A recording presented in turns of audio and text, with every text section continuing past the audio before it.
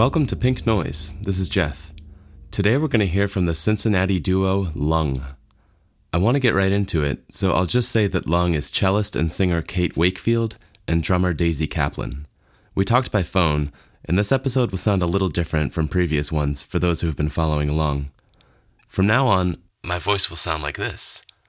And a quick note here, this episode contains casual swearing.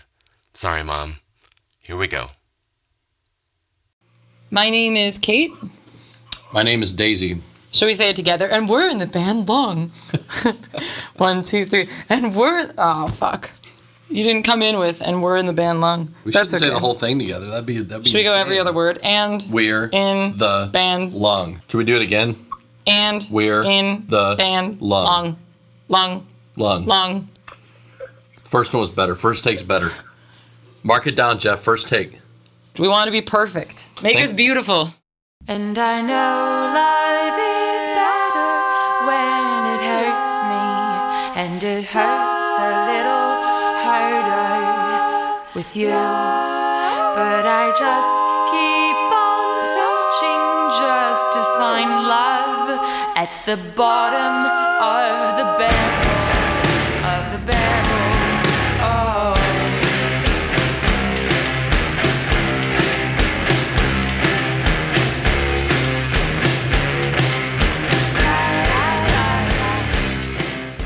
How are things going for you guys? Good. You know, doing a lot of home stuff like moving and throwing things away and working on houses and various misadventures. I painted this morning and last night, and my fingers are all turquoise.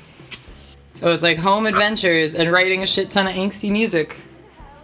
When you say angsty, is that just like the general tone that you work with a lot, or is it thematic and lyric, or is it all of the above? I think, like, when I use angsty, it's just sort of like a umbrella term for, like, Daisy and I get in a room and we get kind of, like, pissed off about things that piss us off, and then we write, you know? Or I mean, we don't even have to be pissed off, but I guess that's just, like, an umbrella term for whatever sort of heavy rock, weird shit we come up with. Sometimes we write in major keys. Sometimes there are angsty songs in major keys. Sometimes. Yeah, I mean, I feel like you guys have like a sense of humor that comes out in your music. Good. We're funny, Daisy. High five. Today in Family Dollar, I'm like becoming friends with one of the guys who works at Family Dollar because I go there so much. This is the best way you've ever started a story. I was like walking around. He's like, "Are you a stand-up comedian?" And that was hilarious because I'm not really funny, but like this Family Dollar dude he thinks I'm funny, and I think he's funny. Go Family Dollar. I don't know. I think I'm really tired. I was up very late painting, and I've been inhaling paint fumes. But, Lung, huffing paint and going to Family Dollar. Family Dollar's the best. It's nice that you have a rapport with just, you know, a clerk at the dollar store, and I feel like by reading your when I was reading your blog, it sounded like you really approach tour with kind of, and I don't know, you're open to exploration and you try to like connect with people and explore the neighborhoods that you visit, and I don't know, I'm getting this impression that you're very open. I try to be open. I'd rather be open than closed. I make a point of that because I feel like when I've toured, I get tired and I like don't want to talk to anybody. And, you know, I don't know, maybe it's like being trapped in the car for like so long. And did you ever struggle with touring and you had to like consciously make a decision that you wanted to stay open and enjoy it? Or are you just naturally that kind of person? I think there's definitely like a learning curve for longer tours. Like the first couple ones I went on, they were really fun, but I definitely like learned, you can't drink all the free drinks. Like that will not make you feel good.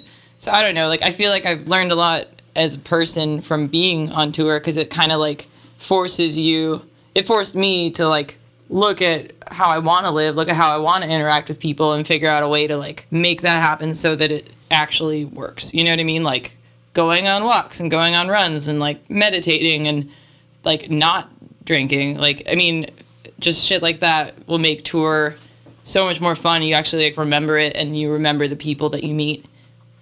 So I don't know. It was a process, but like, yeah. And I'm still, obviously it's not all like sunshine and rainbows. Like sometimes tours are hard and sometimes we get in bad moods. And I'm also not one to like share that on the blog. If we have a bad day, I'm not going to be like, we had a bad day and I had Taco Bell and the Taco Bell was cold, you know.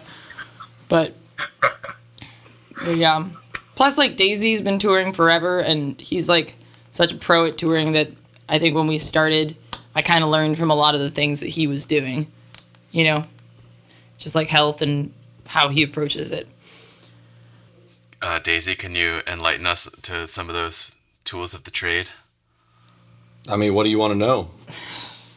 How do you stay sane on the road? You don't. Like, you just sort of embrace, like, what... Like, you're going to, at some point, like, if you're out over a month, you're going to feel insane because you've been in a different place every day. Like, it's just going to happen, so don't get mad about it. Just kind of be like, this is where I am, you know? Beyond that, I mean, don't drink every day. Like, drink a lot of water, take vitamins. Like, realize you could be working at, like, some horrible job. You'll probably have to eventually, so you might as well have fun driving around in a van. I mean, it's a ridiculous thing. Like, you might as well have fun with it.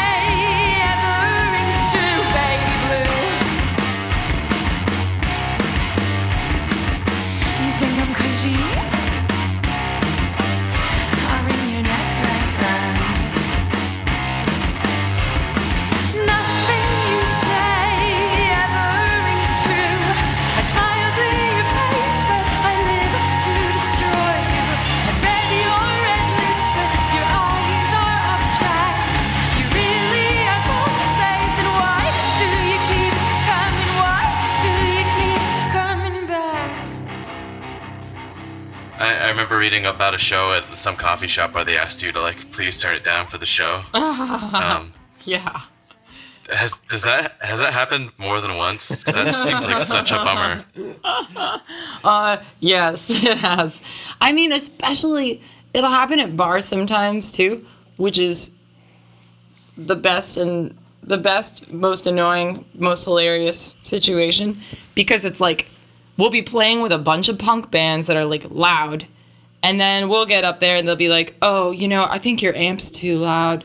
I don't know, something about, like, just the two of us, they think it's going to be, like, a quiet project. Like a la la la la la la la la. Right, like, it's fine if it's, like that coffee shop where it was, like, obviously they just weren't equipped to handle any loud music. That's one thing, and, like, we will turn down. Like, we're not jerks about it, you know? Like, we can play quieter. There's a certain threshold where, like, drums just don't go quieter than a certain point, but, like, it's not as much of a problem with, like, certain spaces are quieter as much as, like, we're on the bill with a bunch of, like, loud-ass dude punk bands, and, like, the promoter saw two girl names and saw a cello, and, like, they were like, oh, this is a quiet little, you know, cute thing, and then we get up and we're loud, and they're like, oh my god, you have to, how can you be doing this? And it's like, there were, like, 3 punk bands who just played who were loud as hell, and you're mad because you expected us to be, like, some cute sing-songy quiet thing, because, again, girl names and a cello. And you didn't listen to our music. Yeah, and then they're, like, pissed about it, and it's like, dude, like, no,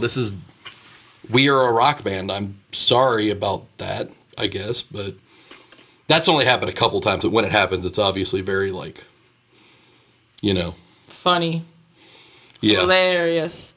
Well, especially, like, we'll be carrying in these giant-ass, like, amps, and then they'll be surprised that we play loud. And that kind of cracks me up, too, because it's like, dude, if I'm not going to be playing loud, I'm not going to be carrying these big amps up the stairs. Like, yeah.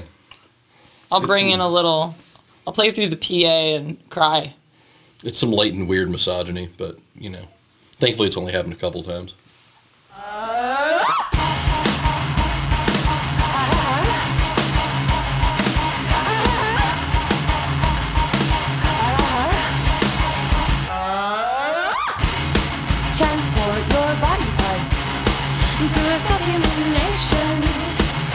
a dream vacation, my subhuman nation, and it's okay to die. When you live without living, plug me into your eyes, give me something worth giving, and take a ride to my subhuman nation, to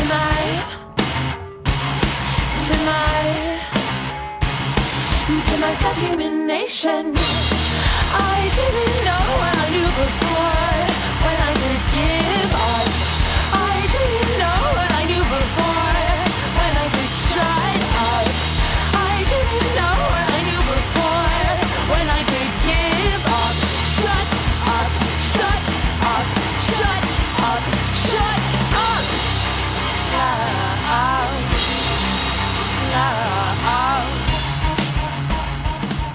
I guess to maybe wrap up, I wonder if you could talk a little bit about what you're working on now, content-wise. Like, I know you've confronted some darker kind of. You have a song called Brock, and then you also have that song called Abuse, where it's kind of like you like can't have anything good in life without having to like put up with some bullshit. I'm paraphrasing. Is there anything that you're kind of dealing with lyrically now that you could give me some insight into? I mean, God, we have like 20 or so things that we're working on, and they kind of go all over the place, but I mean, usually like the connective themes that can be drawn for it will come like afterwards, like what ties all the songs together. It'll be like depending on what we pick out and what we think is like the best of what we've done. But like stuff that we've been playing on for this next record, there's been like some weird sort of just like the feeling of unease, the feeling of some, you know, firstly, politically, there's a lot of shit going on that is horrifying. Obviously, it doesn't even need to be stated. But anyway, like, I mean, we have some stuff that kind of lightly deals with, like, political shit. And then we have stuff that deals with, like, just sort of the general mental instability of being a person. And then there's, like, some weirder stuff that's been going on for me lately. I'm not going to go into details, but, like, a lot of men are really creepy. Like, not tons, but, I mean, some. And like, when people start sort of, like, crossing lines and sort of, they want to be your friend, but they also are kind of stalking you. Like, there's a couple songs that deal with a little bit of, like, darker stuff like that that's just been popping up in my life. But, I mean, that might not even, who knows what'll make it onto the record. But just sort of, and also, like, the fact that we're all sort of, everyone's good at being comfortable. And so we have some songs that are just about, yeah. Well, you'll hear it. I don't know. I know for a fact I'm rambling, but basically the short answer is it's all over the place. And pretty dark. Okay. Well, that's a great answer. Cool. Good. Yay. Whew. Thank you for interviewing us. I'm excited to hear the finished product. Yeah, thank you. Thanks for talking. Yeah. We're gonna be at Mac Rock in Roanoke in a couple, like a month or so. So come hang.